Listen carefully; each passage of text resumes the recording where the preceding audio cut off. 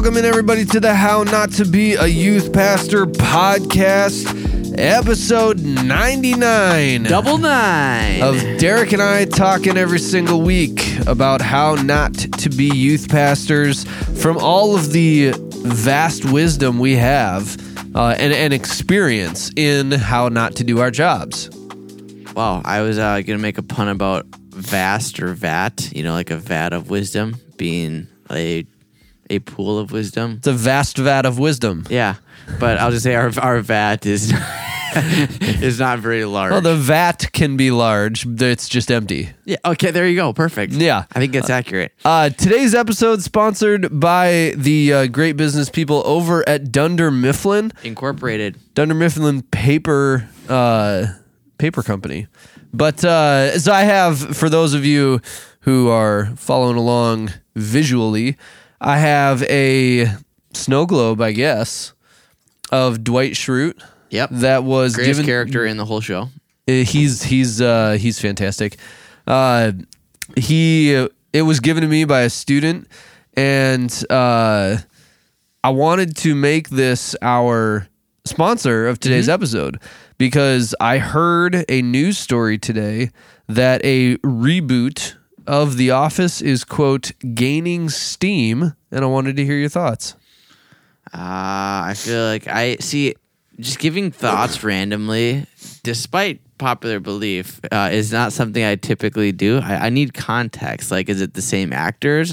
If so, I'm a fan. Is it just an extension of the series? Also a fan. I have a lot of questions, but I love The Office. I will say the idea of a reboot makes me just a little apprehensive because how is it possibly going to live up to the standards of what we have now? I mean, The Office is so good that I feel like if you try to reboot it in any capacity, it's not going to be worth it.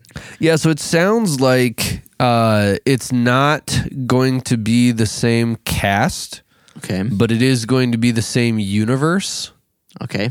Now, this is not, to be clear, this is not like an official thing yet, but in the conversations they're having, different cast, same universe. So in my mind, what that means is you could have the possibility of some of the original cast doing some cameos. I kind of thought it would be interesting for them to, do a reboot where they do a documentary of the Utica branch. Or one of the other branches, sure. Yep. Where you could have some of the other people pop in for an episode or two, yep, if they're visiting that branch. But for the most part, it's an entirely different cast. You're not trying to recast somebody else as Michael or Dwight or Jim or Pam. I think that's how it could work. But my overall opinion is that Hollywood is just flat out of ideas. Yeah. Which is actually evidenced by I am 29, my wife is 26, she'll be 27 here in a couple months. And she told me that this past Sunday, for the first time, she had a youth student truly make her feel ancient. Wow, that's impressive. I've been feeling ancient for a while, so. Yeah, but she's younger than us, so it makes sense. Yeah. But she had a youth student tell her, because you may be aware that they have made a remake of the movie Mean Girls. Yep. Which I believe is now out in theaters. And this student remarked, like, yeah, they remade Mean Girls with actual famous people in it. And Michaela thought to herself, I didn't know Lindsay Lohan was not famous. I believe that Rachel McAdams is the kind of the lead mean girl, who also plays the love interest of Doctor Strange in the Marvel movies. Yep. So apparently that's not famous enough. So I don't know who the kids nowadays think is quote unquote famous, but it's not who is famous to us. Yeah, it's weird how that happens. Yeah, so we're I think when they start remaking movies that they made when you were like you went to see the original, that's a good sign that you're Disney's old. been doing that for years. Like they I mean, they haven't come out. I guess they've come out with a few, but the mainstream of Disney's revenue lately has been like live action of right. But classic. that's what I'm saying. That Hollywood's just out of ideas. Yeah, like come up with an original thought, please. We're paying good money to pirate these movies. We want. No, I do think that we need to get some original thinkers in Hollywood. Enough of the remakes, enough of the live actions. Nobody wants that. We just a movie about us. Oh, I did see. They are also working on a Top Gun 3. Oh, good. So there, while we're talking about sequels and remakes and all that, so that'll be now that I could see being good, because the one that they just came out with, the Top Gun Maverick, was so excellent, very, very good. So I'm hoping that we get another good one here. So well done. See. Yeah. Anyways, we're not here just to talk about movies and popular culture, because clearly we are out of our element when it comes to that.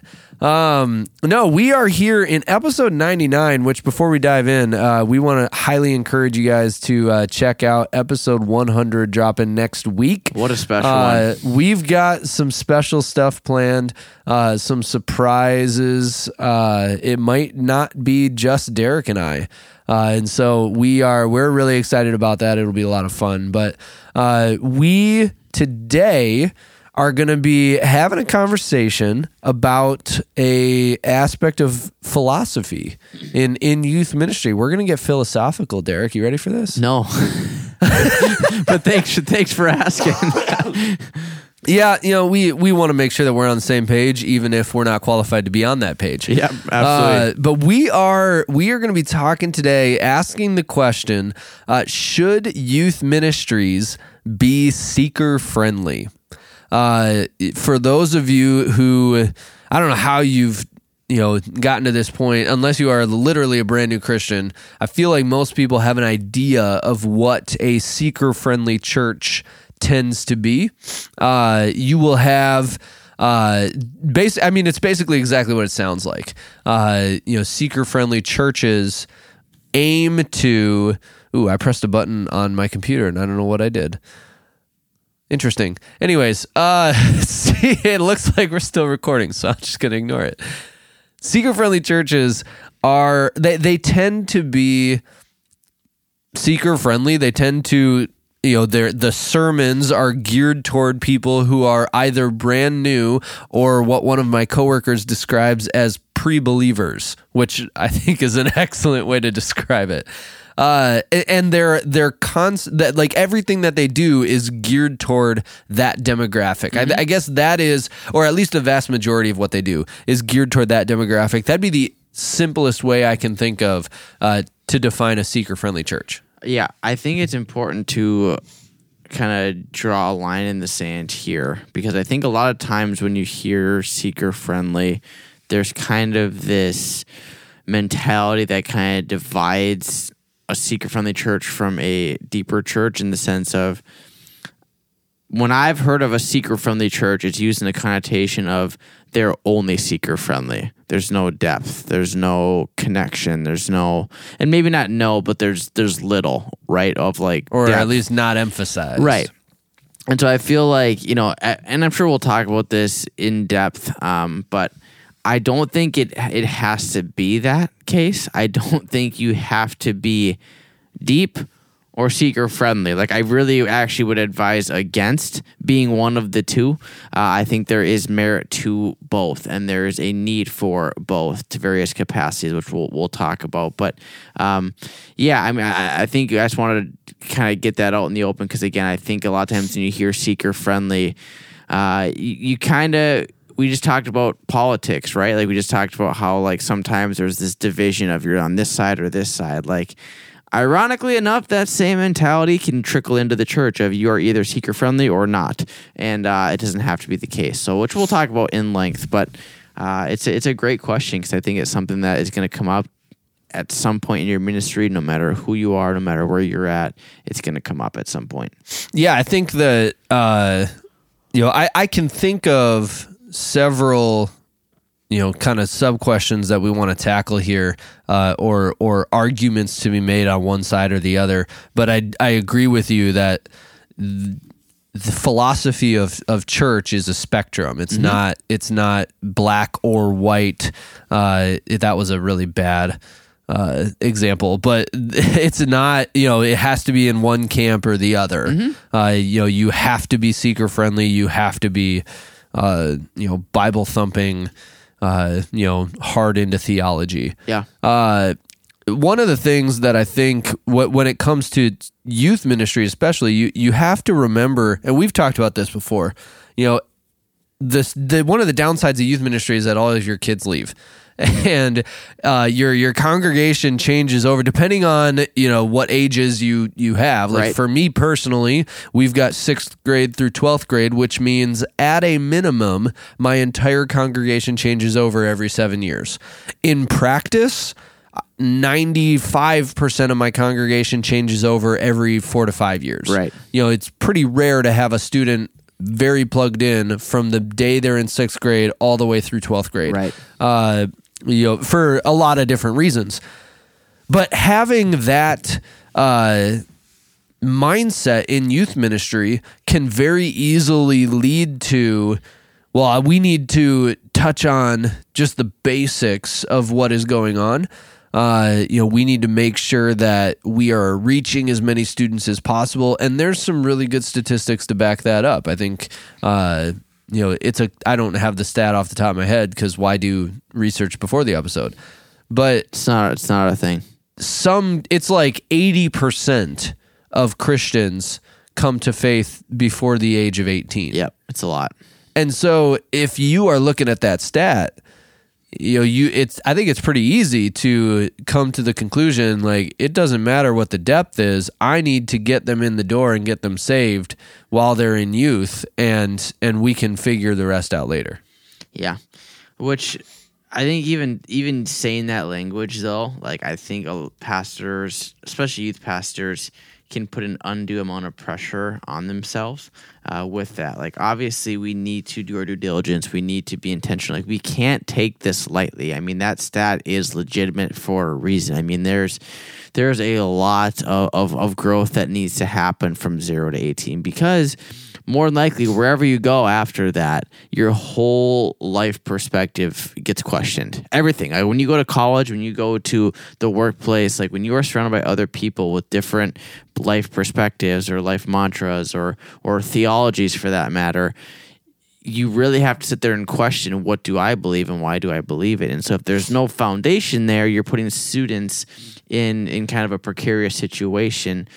But all of that said, I think youth pastors get burnt out when they feel as if all of that pressure is 100% on them. Like, again, I'm not saying you shouldn't take it seriously, but I am saying, like, what does the word say? Like, the word says that, like, it's Jesus who brings the growth. It's Jesus who changes hearts. It's Jesus who stirs hearts. It's Jesus who kind of does that. So, we need to be so intentional to understand what is our role as pastors, because, like, I don't care how good of a communicator you are, don't care how good of a pastor you are, you don't have the power within yourself to save somebody. And that's not like a hot take. That's not like a theological stance. Like, we all know that. I think in our heart of hearts, we know that with our head. But, like, to flip this on its head, I think there are people and pastors who, when they fail, when they do something wrong, they feel as if they kept that student from being saved. And that's a lot of pressure. Yeah, that's it's tough to. I mean, it doesn't even have to just be youth. Like, I think this is something that's tough for pastors in general. Right. I'm trying to find the statistic that I mentioned earlier, and I am having a hard time doing it because the internet is vast. It's a vast vat, but.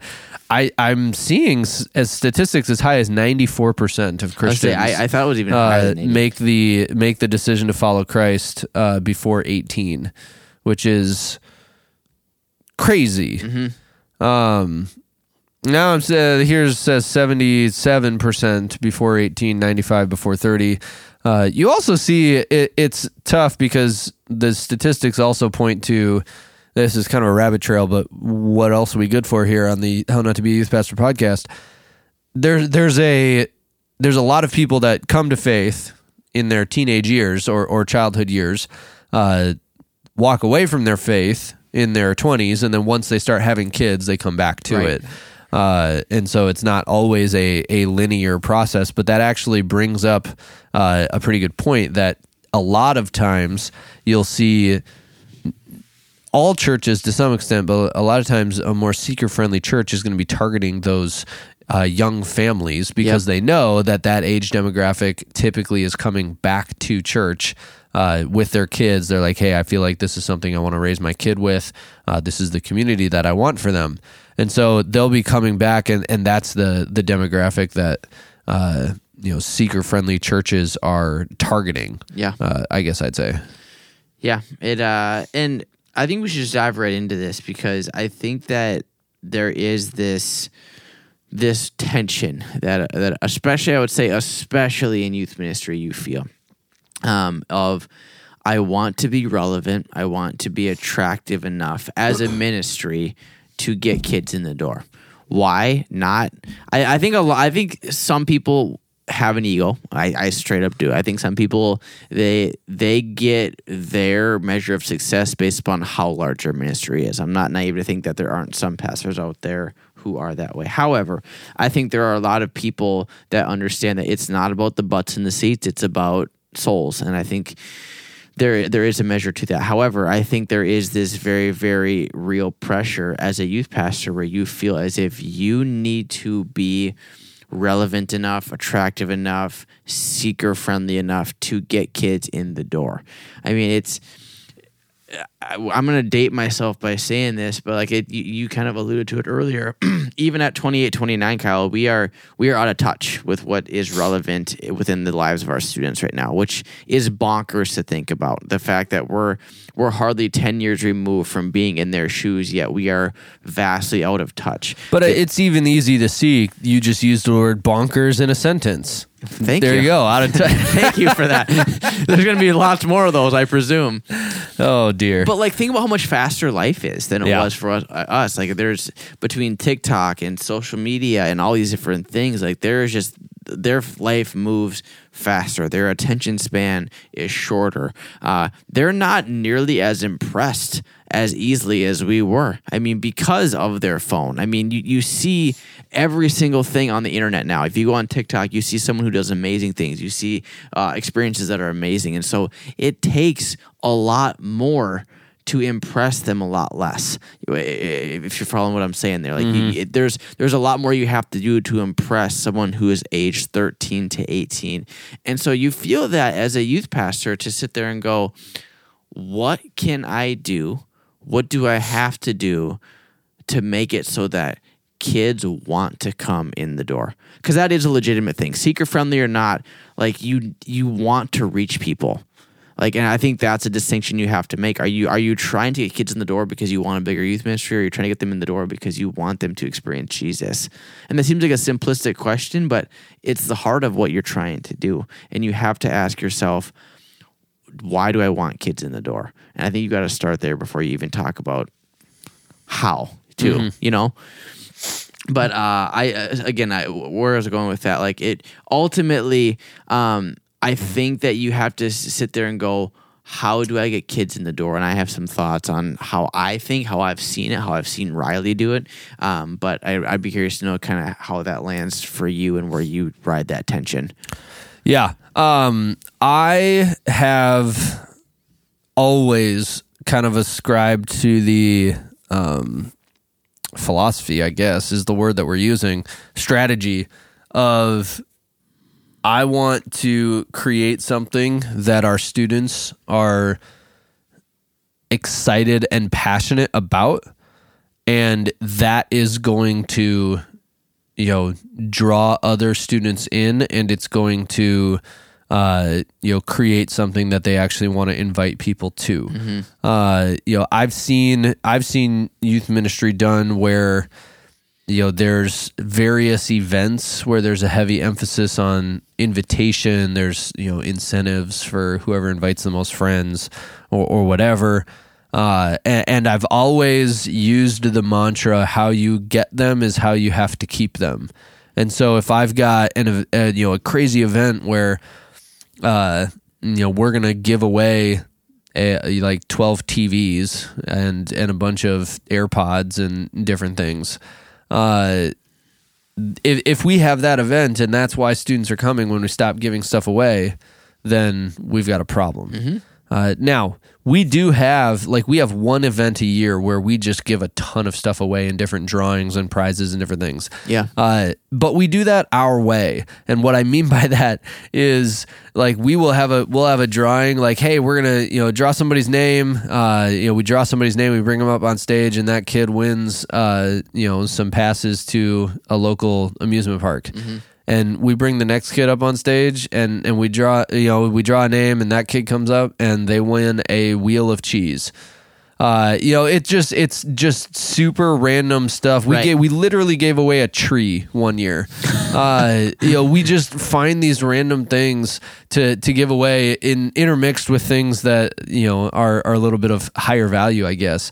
But that's our personality as a youth ministry. We're going to be a little goofy with it because our students are attracted to that humor and that we're not going to take ourselves too seriously.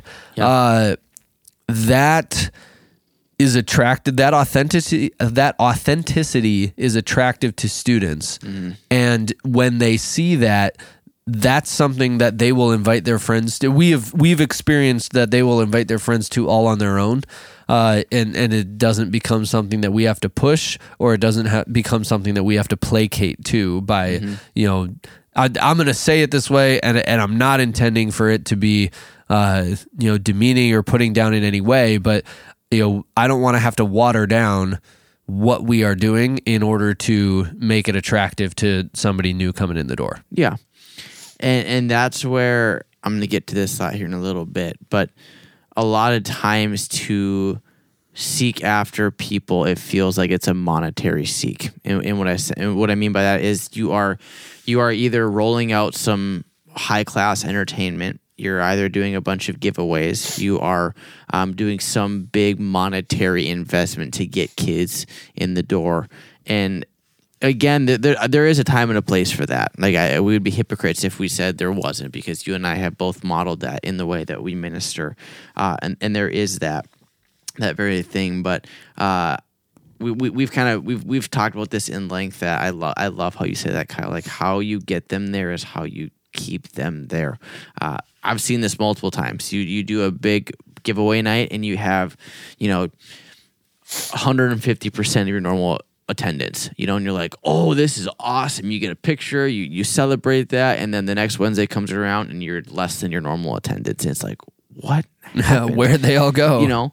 And it's discouraging. So let me just kind of encourage you with this truth, or with this reality is that if you are trying to keep up with the world to buy these kids' affection and their attention, you're going to lose. You're just going to lose. There's not enough money in the world to keep these students here. We see this, right? It's incredible to me how in our culture, in our society, entitlement continues to only rear its head in a more aggressive way.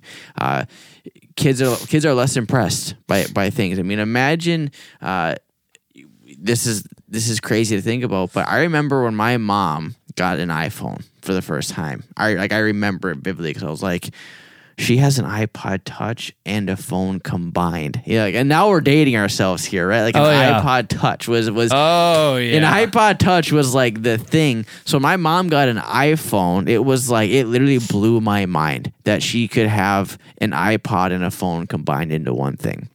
And it was the coolest thing. Same concept. When the iPad came out, I was like, whoa, this screen is huge. This is super cool. And it was awesome. It blew my mind. And now, you have 14-year-olds, 15-year-olds who get an iPhone 15 and are ticked off when it's the wrong color. Yeah. And I'm not here to slam students. That's not what I'm saying. But my point is there's just less of a wow factor because they've seen so much in their world. They've seen so many things happen that there's just less that impresses them in terms of worldly possessions. And so if you are sitting here spinning your wheels trying to figure out how can I create something, how can I buy something that wows them, you're going to lose, because even if you do have something that wows them temporarily, it is it's momentary. It's not going to last long. And I'm kind of like revealing my cards here, but if you want to impress kids and you want to get students on board with something, it's not about what you can buy, it's what you can create. It's about what you can offer as a youth ministry for an experience. And that to me is what kids get excited about. Yeah, I agree with that. I want to go down a similar trail here, but first I feel like I have to ask, Derek, what do you remember what the first phone was that you had?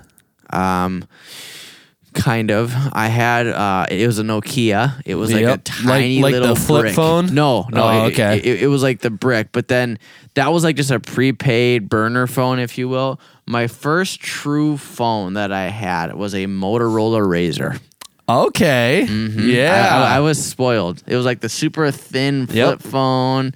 You had the T9 texting where you had our students are like, what's T9 texting? Oh, ask your parents. It was the glory days of phone communication. We had a Nokia flip phone, just this brick of a phone that chuck it against the wall and it'd be just fine. When I was in middle school, my sister and I were both on traveling basketball teams, and so we would, whoever was out of town, if my parents couldn't be there, they'd send the phone with us to have and be able to communicate back home. But I had it had like a golf game on it. It had Snake and Pac-Man, and then it had a golf game on it that I loved playing. And then I got I upgraded, man. I got I don't remember the brand. I think it was an LG phone. But it was one of those, it had a touch screen, but then it slid out and turned to a full keyboard. Yep. Man, I thought I was so cool. Was it the Sidekick? Is that what it was called? Yeah, it might have been. I don't remember exactly. But yeah, it was like it would slide out. I'm sure this is going to make an appearance on the Out of Context. Yeah, I'm pretty sure it was the Sidekick. And I don't know why I remember this, but like Dwayne Wade was like one of the big spokespersons for the Sidekick at the time. Yeah. Oh no, it was this one. It was the LG Expression. Wow. Right there. Here, I'll turn. This is gonna do nothing for our friends listening, but I'll turn the phone so Derek can see here. It was some prime stuff. I was incredible at texting under the desk during school. Oh yeah, totally. Didn't have to look at the phone. I just slide it out and type away. I was pretty good at it. Kyle, you can get one of those on eBay for $19.99 now. You might have to look at getting a different phone. I might have to, man. I listen to, so we'll give a shout out to good friends of the show over at the podcast called How to Money. Great podcast, highly recommend. They're great guys over there. I say that like we know them personally, but we are peers in the podcasting space. But they have a segment they'll do on their show sometimes called Cheap or Frugal. And they'll like, hey, I did this like the other day. Was that cheap or was it frugal? This one, I don't know if it's cheap or frugal, but it would sure bring back some great memories. Nostalgia. Yeah. Anyways, so I wanted to just pivot a little bit because we've been talking so far about how you get people in the door and different philosophies for that when it comes to seeker friendly churches, or I don't know if there's like a specific term of what you'd call the opposite of a seeker-friendly church, but the other side of the conversation, I think, is now that they're in the door, what do you talk about, and what do you do with that? How deep do you go in different conversations and different topics? That would be the other thing that I think we could spend a little bit of time talking about as far as when it comes to specifically youth ministry. Is there a depth that you should not go to, in a Wednesday night sermon? Is there a depth that you should go to in a Wednesday night? Like, what does that look like? Do you have any initial thoughts? Yeah, but it feels like a complete cop-out answer. Oh, this should be good. Yeah. It depends. No. It's nothing like that. I just truly think that the Lord has put you in that position for a reason. And if you are truly pressing into the Lord for yourself, which you should be, He's going to tell you what to speak. You know, he like, as you read things, you're going to naturally just like, this sticks out to me. And here's what I have made a habit of doing, not just like on a Sunday morning, but just as a youth ministry, is like, you don't need to sell your people short. Like if God's speaking something to you, you should be able to communicate that in a way that they understand. You know, like you don't have to sit there and go, oh, this is too deep for them. Like if it's too deep for them, then that's on you as a teacher to be able to bring them on with you. You know, I think of like a school teacher. Odds are, and hopefully, a school teacher probably knows more than the students. At least they probably should.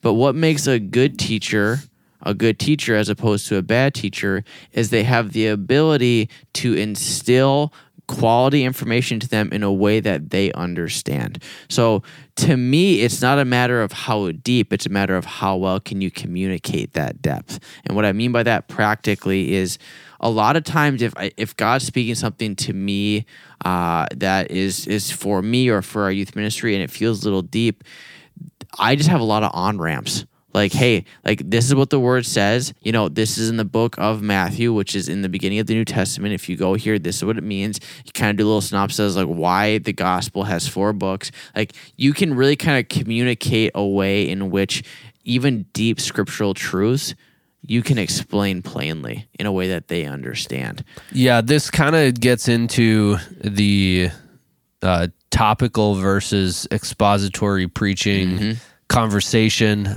We touched on this. If you go back and listen to episode 15, when we talked about becoming a better speaker, as well as episode 30, when we talked about biblical literacy, we touched on this in both of those episodes. So we'll touch on it again here. But you know, topical sermons is the idea of I'm going to preach on the love of God. Yeah. And you know, there might not be one specific chunk of scripture that I'm going to read through as I talk about the love of God. I might be pulling scripture from a few different places. You know, it's more of a concept that I'm hitting on. Versus expository preaching would be, you know, I'm going to teach on some miracles Jesus did. So we're going to take this miracle, we're going to read these 20 verses, not necessarily all of them, but like this story of Jesus feeding the 5,000, these 20 verses is what I'm going to preach on. And I can still pull some other scriptures in, but for the most part, that's where I'm landing. Derek and I have talked about this. We are both on the same page. The longer that we are in ministry, the more expository preaching we do. I don't know what the percentage was when I started in ministry, and I'm not sure what the percentage is now, but it's definitely, you know, started to lean more and more toward expository preaching, because you can get into, like Derek said, you can get into the nitty-gritty, you can get into the details. That's going to be really, really valuable. I'm pulling up the Google sheet that I have of the sermons that we've done so far in this year. Let's see. So I have preached 20 sermons so far this school year. And of those 20 sermons, we're going to take out those ones. 15 of the 20. I'm sorry. I have not preached 20 sermons. By the end of the series that we are in, I will have preached 20 sermons. And that is, of the 20, 15 of them are expository, 5 were topical. And so that honestly, that sounds about right. Yeah. And what I like about this kind of what I was going to say too. Like, I also want to just kind of make myself clear too. Full disclosure, I've never done a sermon series on the book of Revelation. Fair. I've never done a sermon series on what the end times are going to look like. Not because they're not important, not because they're too deep inherently. It was just for our group and where we were at the time, it just didn't feel like it was the right thing. But that's an excellent point to bring up here. As we talk about, your students changing over every 7 years when you're in youth ministry, I don't think that there's any part of the Bible you should never preach to youth completely. students. Right. However, that brings up an excellent point that, like, hey, time and a place. I've never done a series on Revelation on Wednesday nights with our youth students, but we have gone through Revelation with our high school Bible study. And I think that's a much better context for a conversation like that than a Wednesday night would be. Because I don't think it's that it's too deep for them. It's that there's going to be a lot more questions than answers. And so when you have a Bible study, it's much more welcomed for them to ask those questions. Yeah. And even some conversations where it's like, hey, this might be a little drier than I'd like a Wednesday night to be. Yep. But if you get the students that are really interested and want to press in, it's not going to be dry for them. It's going to be exciting. Oh, totally. Yeah.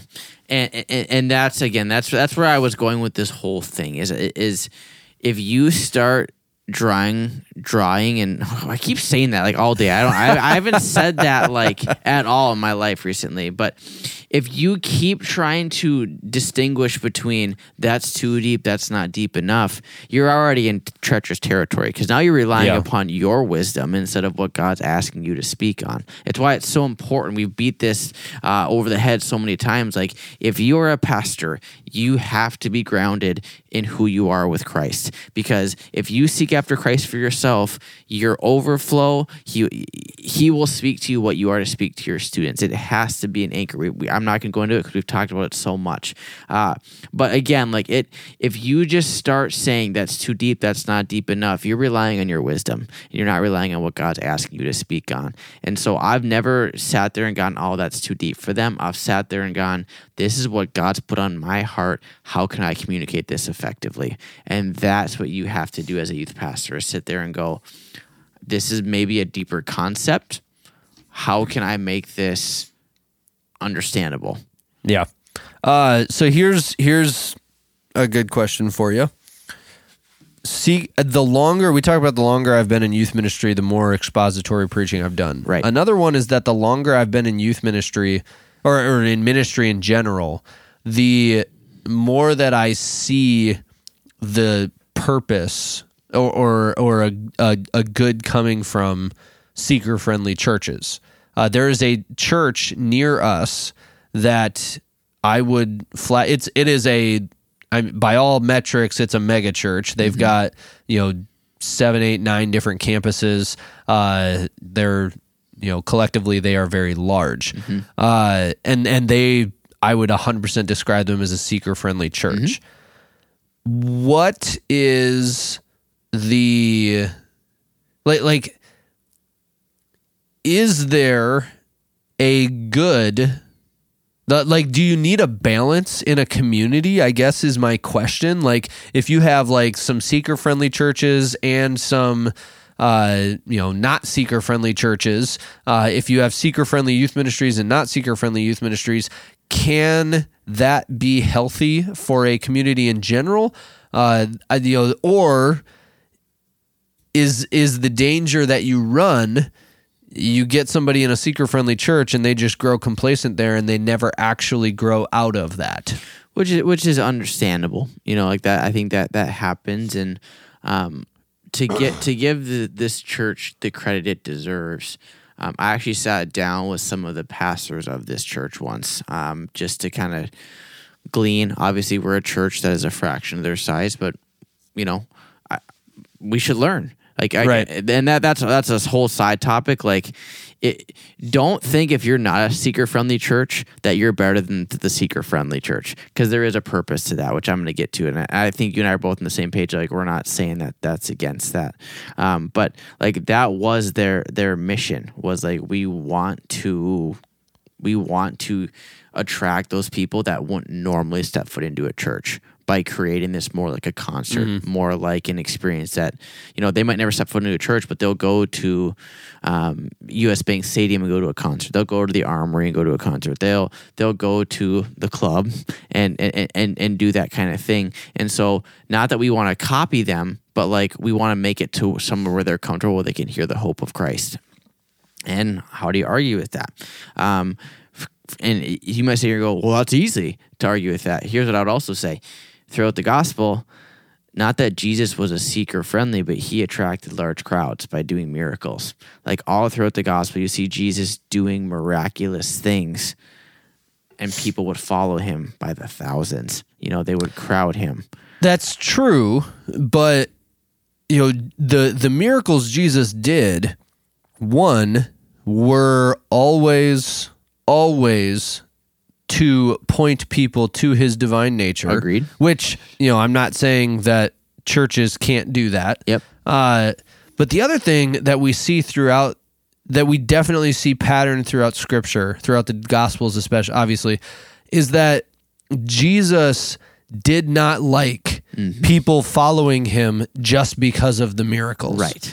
And so, excuse me, there are times where he says things like the crowd starts to get a little big, and he will intentionally say things to weed out the people that are just there for the miracles, that are just there for the big lights and the fog machines and the drummers, hanging from the ceiling. That'd be sweet. There's that TikTok video that makes an appearance every Christmas. He also, and again, I'm purely painting the picture for both sides here on purpose. I'm not trying to talk out both sides of my mouth.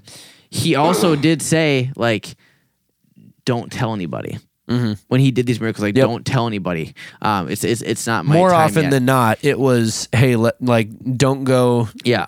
Don't go spreading the news on this. And that, what you just laid out is exactly my point. It's the long way to your answer, is that Jesus had crowds, but he also did things to get to the heart of why he was here, because he knew there were people who were only there for the miracles. They had zero desire to follow. They had zero desire to learn. They had zero desire to change, for that matter.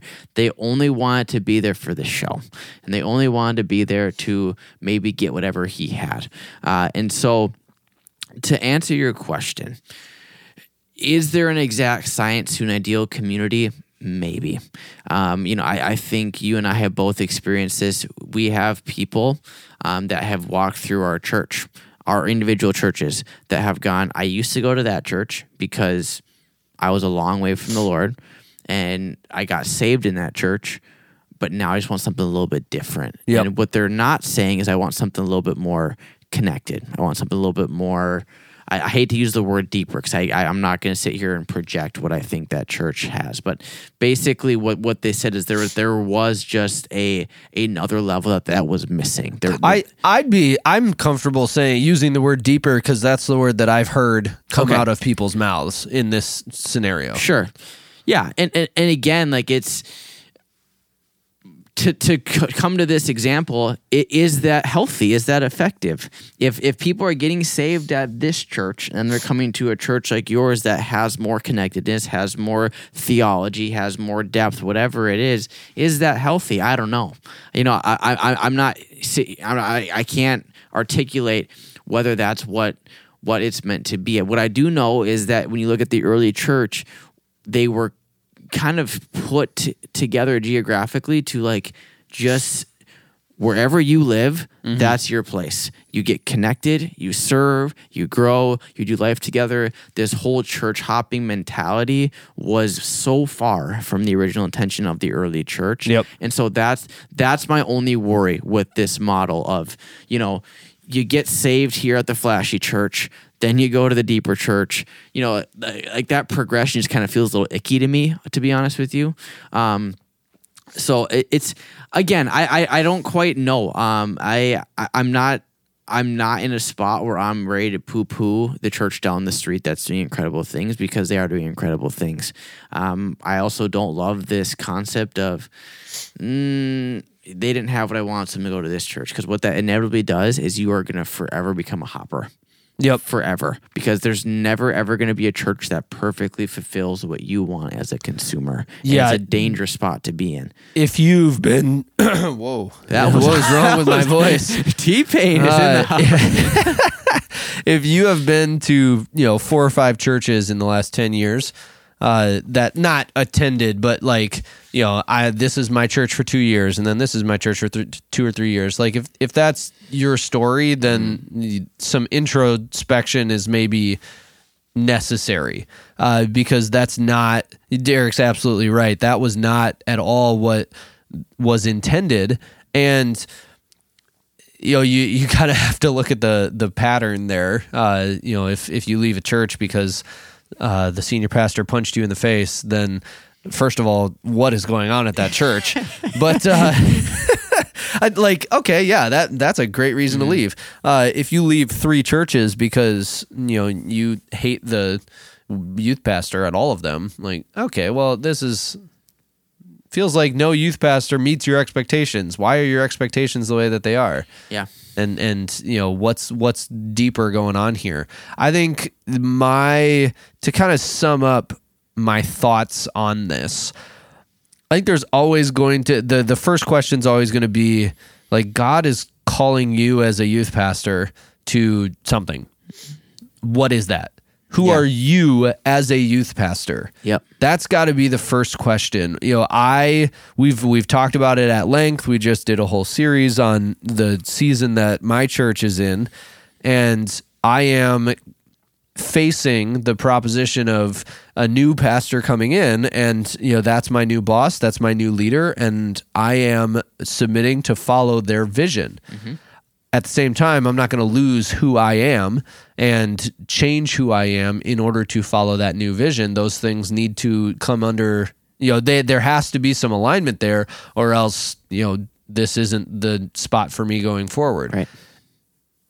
I have to stay true to what God has called me to do as a youth pastor. I've got to be in alignment with his will on this. I've got to be seeking after him on this. And then at the end of the day, I would rather create, I'm going to use the word create loosely here.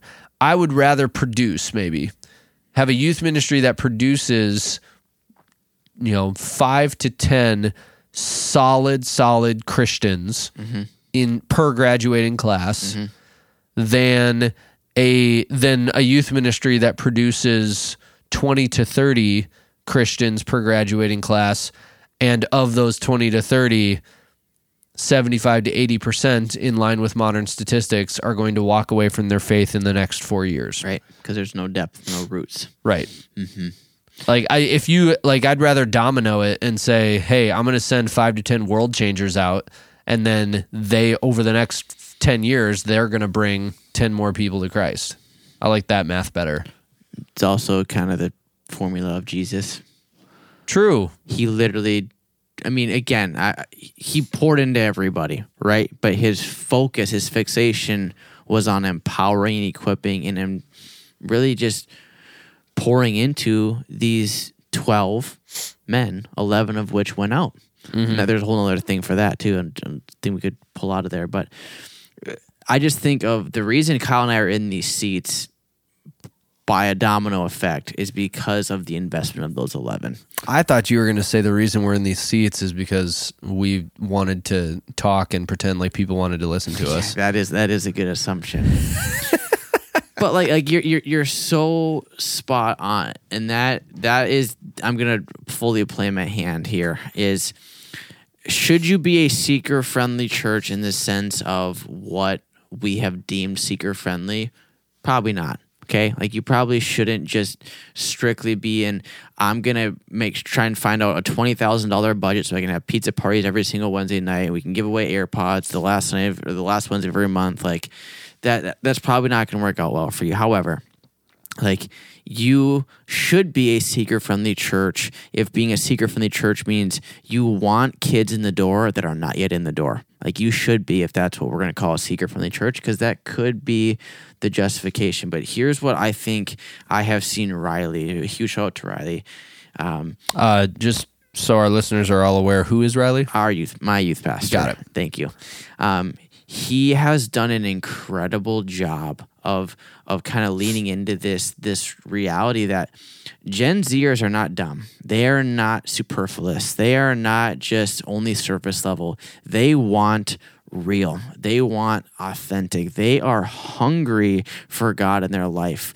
And not all of them, okay? I'm not going to just paint with broad brushstrokes, but there are a healthy margin of students that are in your youth ministry that they want depth, they want hunger. And so instead of trying to buy their affection, take them deeper in their faith, because that will naturally be attractive. It will. Like if you have solid scriptural preaching, if you create opportunities for them to worship, even if that worship is a YouTube video or an acoustic guitar, and that if you create experiences for them to have fun, like that naturally will be attractive, and they will be so fired up about what's happening in your church that they will want to bring students with them.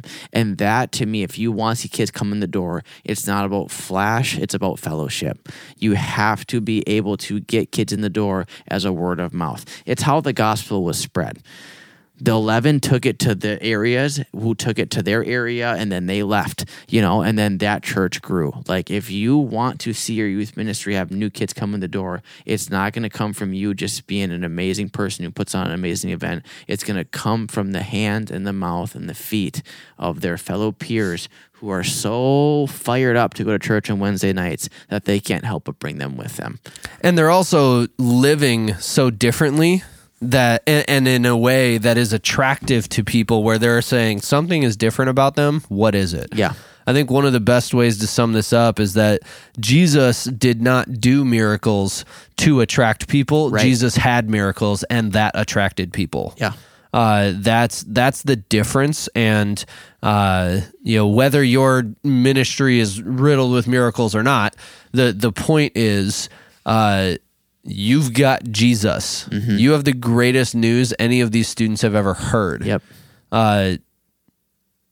Live it out. Yeah. And that's going to, if you are truly following Jesus, how he calls us to follow him, that's going to be something that's attractive on its own to all of the other students that they meet. And how encouraging is that? Because no longer do you have to sit here and try to study, marketing and study you don't have to sit here and try and come up with this master plan. Yeah, there's time to strategize, but at the end of the day, that simplifies things in the sense of it goes back to your pursuit. If you're pursuing the Lord and being passionate about what he's calling you to do, that's naturally going to work itself out. And so don't try to become this master of all.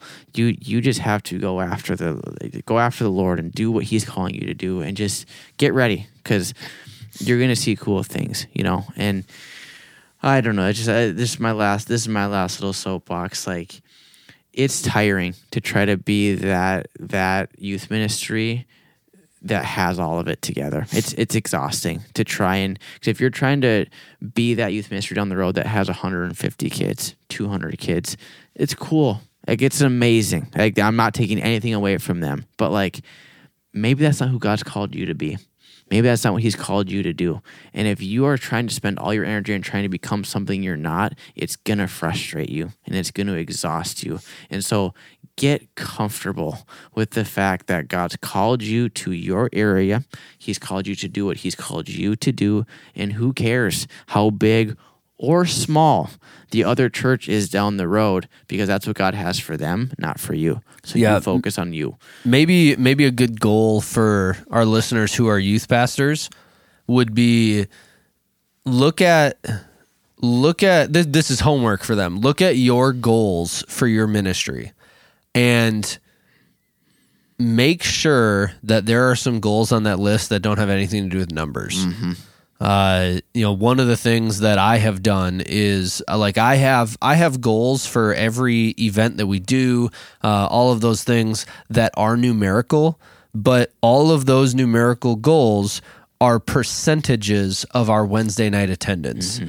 And so, just to use round numbers, if I'm averaging 100 students on Wednesday nights, I have an event where my goal is to have 75% of our Wednesday night attendance at that event. So if we're averaging 100, I want to get 75 kids there. If we're averaging 50, I want to get 37 of them there. I should have. Well that was done. a stupid number to pick. That's the goal. Is the percentage, because that's going to indicate it's not just I want numbers. It's I want health. We have a high school Bible study. I want a percentage of my high schoolers on Wednesday nights to be there on Sunday nights. Yeah. We have this event where it's maybe geared more toward inviting friends. Maybe my goal is 125% or 150% of my Wednesday night numbers. And so that's where, maybe some goal setting that's not just about hitting triple digits. It's not just about hitting double digits. It's about the health of the ministry, can be helpful. And if you're in a healthy spot, you get excited about that, but you're not more excited than about the testimony of the girl in your youth ministry that just had this happen. Again, it's what you fixate on is what you celebrate, and if you're only looking at numbers, you're going to miss the testimonies of your students, and can't miss that. Yeah, that's true. All right, that does it for today's episode. We appreciate you guys hanging out with us. Next week, episode 100. Make sure you are there with us for our Triple digits. special episode. We were excited about triple digits. Yeah, we are. Let's go. We had our doubters. We had the haters, and we proved them all wrong. Next week, it's going to be great. So until then, I think it's about time that Derek and I go get some tickets to see the new Mean Girls movie. Goodbye.